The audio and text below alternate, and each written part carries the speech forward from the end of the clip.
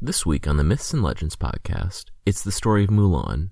You'll see how looking at historical context can ruin the message of even the most inspirational of tales, and that even if your name brings to mind 80s spandex, you can lead a rebellion and hold an empire hostage.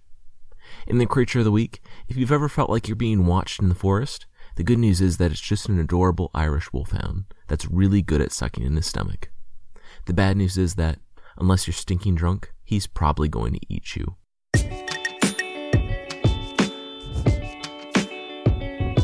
This is the Myths and Legends podcast, Episode 4, A Likely Hero.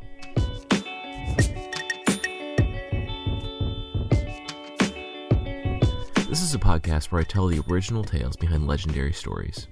Some are popular stories you think you know, but with surprising origins. Others are stories you probably haven't heard, but really should.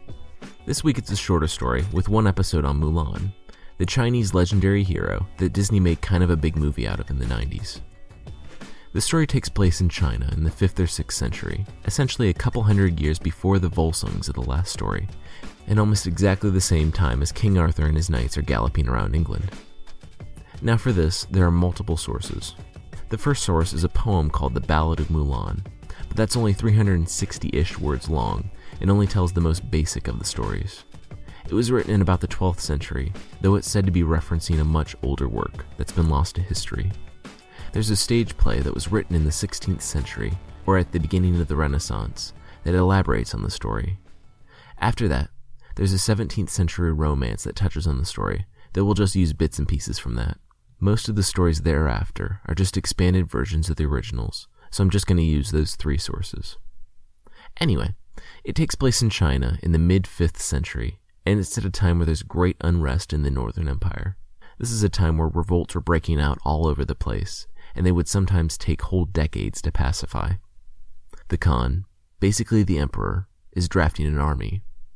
There's a usurper, a bandit leader, who's put together a large militia and is attempting to overthrow the Khan. He's from the Black Mountain, and he's called, no joke, Leopard Skin. I don't speak Chinese, so there'll be mispronunciations in this, but if anyone does, please let me know if Leopard Skin is remotely intimidating. It just makes me think of some bandit leader in leopard print spandex dance fighting around his cave. Oh, also, there'll be dance fighting later. Okay, so Leopard Skin has raised an army of over 100,000 men, one that represents an existential threat to the empire. The Khan needs as many men as he can get, and he sends out draft orders to all the villages. It comes to the village of Hua Mulan's father, Hua Hu. Note that Hua is the family name, and it comes first, and Mulan and Hu are the first names of Mulan and her father, respectively. 12 conscription orders have been posted, and they all demand that a member of the Hua family come and report for duty as soon as possible. Hua Hu has 3 children, an oldest daughter, named Munan, which I can't imagine that ever got confusing, having Munan and Mulan in the same household. Mulan was the middle child, and Hu did have a son, but the boy was still an infant. The father was so racked with anxiety that he considered taking his own life, presumably to avoid dishonor, but that's not super clear. Now the Mulan from the Disney story is, let's be frank, clumsy with little to no self-confidence. She doesn't know who she is or what she wants, and while she does make a courageous and honorable choice to take her father's place, she's a bumbling fool at the camp, and it takes her a long time before she's anything resembling a competent soldier. Not so with the legendary Mulan. Her father, though old and sick, stayed sharp in his skills well into his old age. He was a renowned leader in the army, and even after he left, Mulan said that he practiced every day, both in martial arts and philosophy. He stayed up to date with his weapons, and could be seen running down and shooting eagles out of the sky with a bow and arrow until just a few years ago. And you know who was right by his side? Mulan. She trained daily with him, first out of curiosity and to stem the boredom inherent in medieval village life, but then she found that she really had a talent for these things. She would spar with her father, and then go off with him on hunts. She would help him maintain his armor, and he would tell her all about his life in the army. She's not a tomboy, though, or a fish out of water. She weaves at the loom as confidently as she can thrust a spear, wears silk and armor with the same amount of comfort, and will put you on the ground in hand-to-hand combat and then make you some tea. Legendary Mulan is all around awesome. She wouldn't wonder when her reflection will show who she is inside, because she's supremely confident in who she is and what she needs to do. As she's walking up to her house, she sees her father, struggling to get up after leaning on a fence post. He knits his eyebrows at the sound of clashing swords in the distance, people sparring, preparing. His joy is not in winning victories or gaining renown anymore, but watching his daughters comb their hair. He sees death in those conscription papers, and is greatly saddened that he will not be able to live to see his daughters get married. Mulan, to her credit, doesn't hesitate. She has her father's knowledge, and she, at the age of 17, can put it to use. She sees a servant out by the hedge and enlists her help.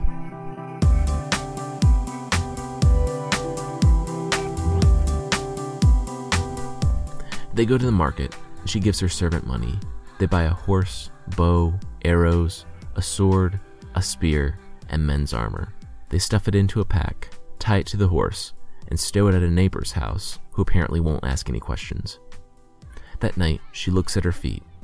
She'll need them to be large and sturdy, so she must unbind them. If you haven't ever heard of the practice of foot binding, you're very lucky, and I'm sorry because I'm about to go into it. It's frankly horrifying. Starting in about the 10th or 11th century, most upper-class women in Imperial China had this done to their feet. It would make them small, like really, really small, like half the size of normal feet. The process is barbaric. Basically, it would start when a young girl was between 4 and 7 years old, before the arch had a chance to develop completely, and it would take place in the winter, where the foot might have a chance of being numb. The foot was soaked and the nails cut back, and then, brace yourself, all of the toes but the big toe were curled under the foot, and then great pressure was applied until the toes broke. It gets worse. The toes were held tightly, and then they made the girl straighten her ankle, and they forcibly broke the arch of the foot, shortening it severely. And then they would bandage the toes to the bottom of the foot, and then wrap the whole foot up so that it was severely shortened and folded at the arch, pulling the ball of the foot and the heel as close together as possible. It was then wrapped in cloth and sewed up so that the girls can't loosen it. Over the course of the next few years, they would have to be unbound on a regular basis, cleaned and softened up if they were resistant. There were professional feet binders who did this, since the mothers might be sympathetic to their daughter's pain and might not make it as tight as they needed to.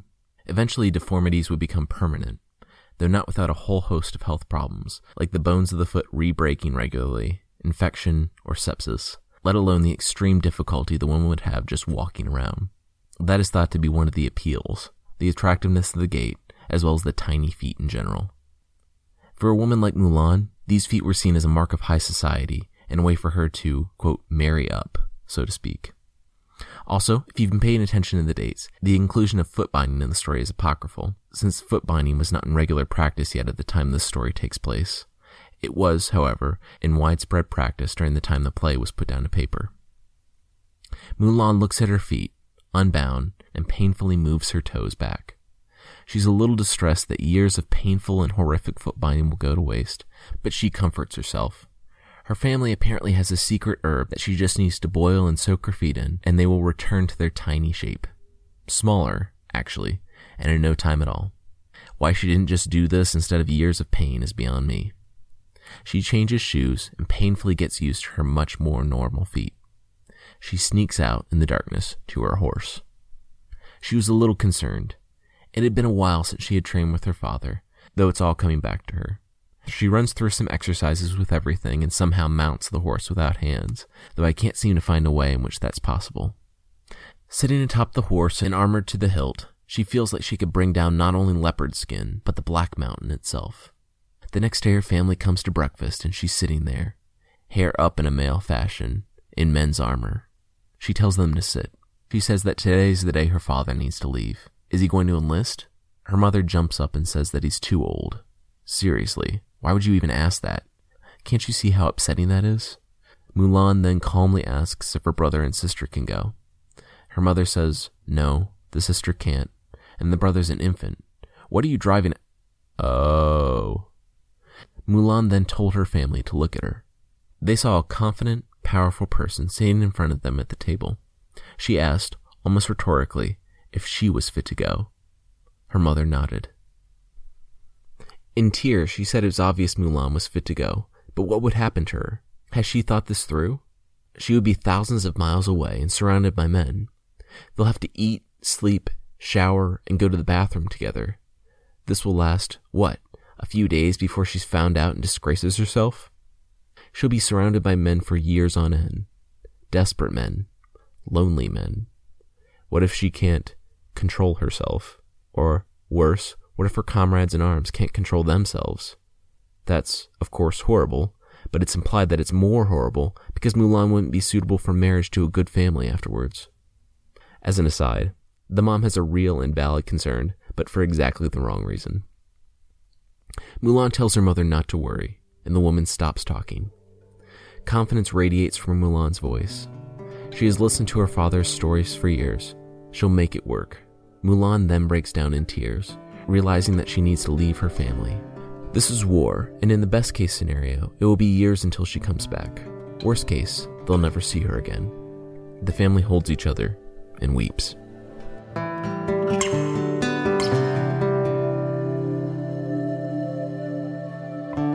There's a knock at the door. They ask for the man named Hu. Mulan steps up. The enlisting officer has demanded he come, and Mulan just needs a few moments to get everything together. She says a tearful goodbye to her family and leaves with the soldiers. She's riding with the two officers, and the second one remarks that this Hu fellow is handsome. Like, wow, really handsome. He says, and I quote, "He doesn't look like an officer, but a feast for the eye." They ride off in the direction of the enlisting officer. They check in with the enlisting officer. He takes one look at Mulan, says something to the effect of, I thought Hua Hu was a lot older than that, but waves her on. She enters at the rank her father left, as an officer, and rides along with the two soldiers from the nearby village. They break camp and ride for the Black Mountain. The days turn into weeks on the road, and snowflakes begin to fall on her armor. She's already stitched them up with the needle and leather bindings her mother gave her. She brushed them with her hands and begins to cry. Immediately she brings her hands to her eyes to brush the tears off and protect her makeup, but remembers that she doesn't need to. They gallop over frozen mountains and through passes until they see the walled city at the foot of the Black Mountain. The city is flying the Empire's flags, and camped outside are the Emperor's armies. They dismount their horses and walk through line after line of tents. Mulan begins to sweat a bit. On the trip here, she had found a way to hide her gender, by going to the bathroom privately or slipping off when it was time to bathe. Here it would be trickier. She would make it work, though. She had to. And make it work she did. If there was going to be a Donny Osmond-sung musical number, this would be it, because Mulan and the 3,000 other new recruits were put through training by General Ping, and Mulan rose to the top. The army would be divided into 3 divisions for the final attack on the valley in which Leopard Skin was hiding. And yes, I said final attack. As it turns out, Mulan showed up at the tail end of the war. Communication over a vast, rural empire is especially difficult in the Middle Ages, and so Leopard Skin was all but beaten by the time she showed up. He had holed up in some keep in some valley, but they had found him, and were wheeling siege engines to his position in order to force him into a battle. He and whatever troops he had left would be forced out to meet Mulan's army. Mulan, as it turns out, would be put in command of one of the forces. I understand that General Ping saw promise in Mulan, but putting her at the command of the army that will meet the desperate, cornered men head-on doesn't exactly sound like a great mission. They have to know that if they're captured, they will be executed, so they'll fight to the death. While they can be assured of victory, Ping is giving this particular assignment to the new recruit. Sure, Mulan shows promise, but Ping would rather this nobody from the provinces take whatever danger is left. Mulan is nervous, but accepts, and they ride out to battle the next day. Sadly, here's where the story gets sparse. The poem is 360 lines, so there isn't much mention there, and the stage play has directions for the actors, but not much description. It's understood that there would have been elaborate fight scenes, and I'll try to fill it in as best I can. Mulan rides out on her horse, leading her troops. Cannons are going off behind her, and the rebels start pouring out of their hiding spots in the mountains. They swarm out like insects, and the Chinese line and rebel line smash into each other. Mulan is stabbing down with her spear from her horse top when she spots him. There, in the back, is Leopard Skin. He's determined at first, but he can see the tens of thousands of men, and one woman, in the Chinese army, and their cannons, and the men closing in from all sides. He spurs his horse back to the hideout. Without their leader, the rebel army falls into bedlam, and the line breaks. Mulan gives chase, presumably dodging trees and other debris falling as a result of the Chinese cannons. She sees his horse outside what's left of their hideout. She dismounts, draws her sword, and enters.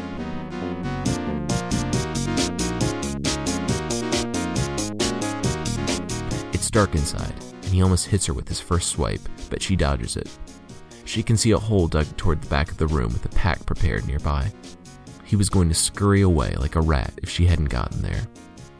They fight, and she can hear her father's gentle instructions as she deftly parries sword thrusts and swipes, backing him into the corner of the room. His back touches the wall, and he turns his head in surprise. This is the opportunity she needs. She slices his hand, and he drops his sword. He glances down, and then up to see Mulan's sword at his neck. She smirks. Of course, none of this is in the original versions. In the poem, it's just said that she captures him, and in the play it said that there's a lengthy one-on-one battle, where there would presumably be a choreographed fight scene. So here's where I'm imagining the leopard skin dance battle. And that's a phrase I never thought I would say on this podcast. She walks out with leopard skin at sword point, to the adulation of the men as they're subduing the rebel forces. She's congratulated in front of the men by General Ping, and she is given command over even more. They occupy the rebel stronghold for months, and from there they branch out and quell the rebellions in the land, Mulan showing great intelligence in her commands. Finally, after a while, it's time to take the traitors to the capital. She rides into the capital to a celebration of the victory over the rebels, and she's summoned to a meeting with the Emperor himself. There, she stands next to Ping, who gives her the majority of the credit for the capture of leopard skin. The Emperor nods and bestows honors on them.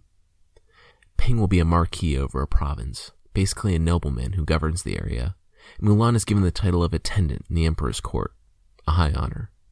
She's given 3 months' leave to go visit her family, and upon her return she will take the official hat and girdle.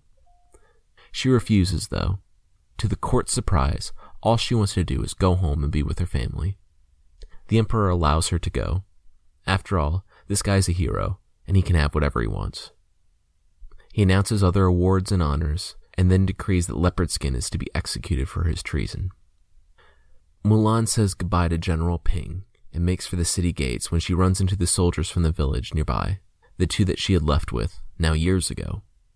They were given the honor of commanding hundreds of men each, but now also have time off, and they want to travel with Mulan, the hero. The 3 leave the city together. On the way back, Soldier 2 remarks that Hua Hu, Mulan, is so weird because she won't ever let him watch her go to the bathroom. If you've ever hung out with your guy friends, and they won't let you watch them go to the bathroom, be assured that they are the weird ones. The other soldier smacks him. He says that Hua Hu does that because he was born a nobleman. He just has too much class. Also, stop asking people if you can watch them go to the bathroom. That's not something you're supposed to ask your fellow soldiers.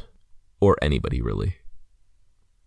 Mulan returns from her super weird private bathroom break and must have overheard them, because she says that in the temple next to her home there's a clay statue in the image of a male, but that suddenly changes his looks into a beautiful lady.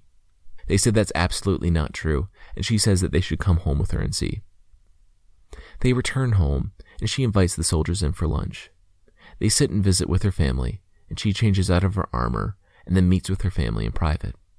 They embrace, and she learns that her sister is married, and her brother is now in his early teen years.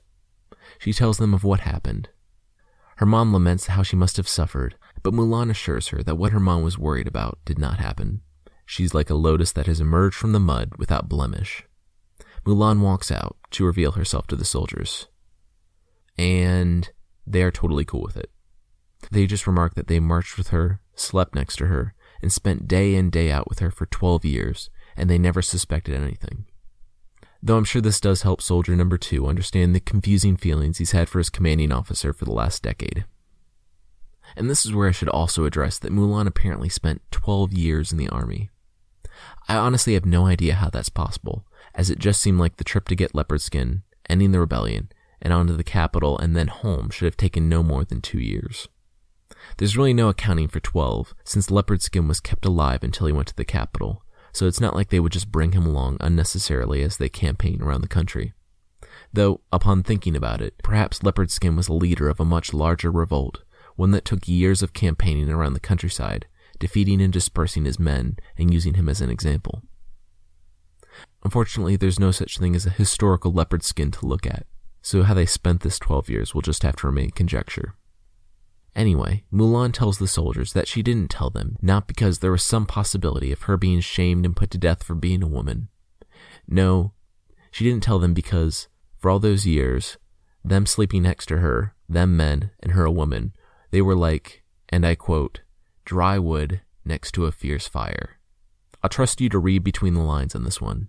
But yeah, it was not a big deal at all that she was a woman the whole time, and though her femininity was hard to hide, see Soldier 2's constant comments and attraction, no one ever gave it a second thought. She was so awesome that it was ridiculous for anyone in the army to even consider that she could not be a man. And even if it did matter, she single-handedly saved the country, so even if there was some death penalty or huge shame, which there wasn't, she would probably get a pass. The soldiers then leave. They want to allow Mulan to catch up with her family, and so they take off, assuring her that after 12 years of being brothers in arms, they'll catch up with her soon. As soon as they exit, another young man arrives, about Mulan's age. Mulan's mother brings him in, asking him if he needs anything. She then tells Mulan that this is Mulan's fiancé, and, well, since he's here, why not get married now?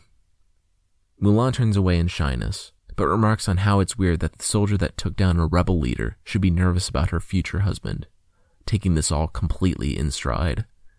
It's known that this young man is an important guy, and he's well regarded at the Emperor's court, as he just passed his exams and will be an official in charge of book editing. The story ends just before the wedding, with Mulan saying that she will marry the man, and she will follow him on his career.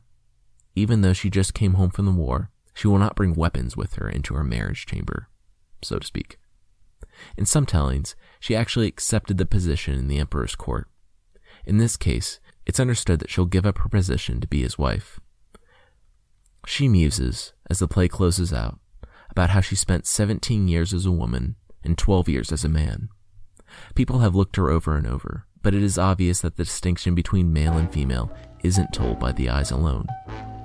Maybe the difference isn't that apparent. Maybe it isn't that important.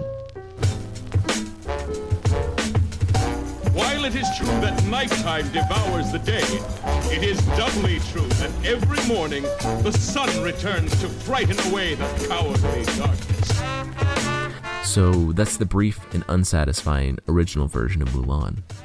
She goes and wins greatness for her family and for her country, and what happens after she comes home? She's told that she's going to be married to a man she's never met. A man, remember, who could work his whole life and still never win the type of renown Mulan did. I would imagine you're wondering what sort of message the story is supposed to give. It seems odd that a society that's having women bind their feet would be espousing this seemingly powerful message of equality, right? Well, setting aside that Mulan re-entered life exactly as she left it, a perfectly proper woman ready for marriage, presumably rebinding her feet. I've read some different interpretations on this story. Remember, Mulan didn't leave because she wanted to prove something or find out who she was. She left because she wanted to serve her family and serve her country. Some interpretations read that the Mulan story is more to chide men on to filial and patriotic duty, because surely if a woman can do it, they can. How can the men fail to do their duty where a woman succeeds? Ugh. Of course, the message we can take away at this point in time is a lot better, and I would imagine that has contributed to the story's long life. The story is constantly changing with the times. It's been brief, like above, where Mulan is little more than a loyalty robot. Sad, as in the telling in the 17th century, where Mulan commits suicide at the end, rather than join a foreign emperor's harem, to the empowering versions of the 20th century. It's nearly impossible to pin down the real, historical Mulan, so that's enabled the story to adapt to the culture and times in which it was interpreted. Next week, I'll tell the story of a sorcerer from Russian folklore, who's one part Ice King from Adventure Time, one part Voldemort, and one part sad, sad, lonely man. If you've enjoyed the show, let me know by leaving a review or subscribing on iTunes. I've added some stuff to this site at www.mythpodcast.com, and you can follow me on Twitter at mythpodcast.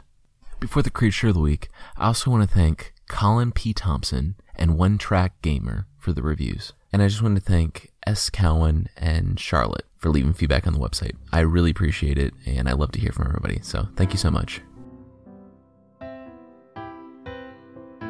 The creature this week is the first from American folklore. It beats the Barbagazi as the most literally named creature because it's called the Hide Behind. It hides behind stuff. Trees, mostly, as it is a fearsome critter that stalks lumberjacks and other unwary travelers in the forest, snatching them unaware and dragging them back to its lair to devour them. It was thought to be the explanation for lumberjacks who never returned to camp. Depictions range from an adorable Irish wolfhound hugging a tree to a horrifying, shadowy, Slender Man-esque creature contorting itself behind a tree in wait for its next victim. Lumberjacks are big guys, though, and usually know forest well and carry axes, so how could this creature sneak up and catch them? Well, it's said to be so fast that it can immediately slink behind any nearby tree. Well, okay, but what if only skinny trees were available? Well, the hapless lumberjack is not out of the woods yet, both literally and figuratively, because the creature can suck in its stomach so that it can become so slender that it can fit behind any tree. There's one way to avoid the creature, though. It subsists on the contents of the intestines and has an aversion to alcohol. So, logic holds, if you're going to go out for a walk in the woods, it's better to be completely stinking drunk, because it's better to be wandering around the forest drunk with an axe than risk running into this creature. You know, for safety.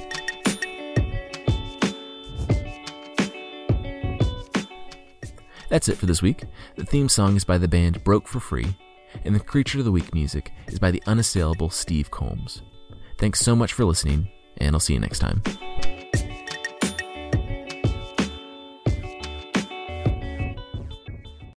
As humans, we're naturally driven by the search for better. But when it comes to hiring, the best way to search for a candidate isn't to search at all. Don't search, match with Indeed. When I was looking to hire someone, it was so slow and overwhelming. I wish I had used Indeed. If you need to hire, you need Indeed. Indeed is your matching and hiring platform with over 350 million global monthly visitors, according to Indeed data, and a matching engine that helps you find quality candidates fast. Ditch the busy work. Use Indeed for scheduling, screening, and messaging so you can connect with candidates faster. And Indeed doesn't just help you hire faster. 93% of employers agree Indeed delivers the highest quality matches compared to other job sites, according to a recent Indeed survey. And listeners of this show will get a $75 sponsored job credit to get your jobs more visibility at Indeed.com/podcast. That's Indeed.com/podcast. Terms and conditions apply.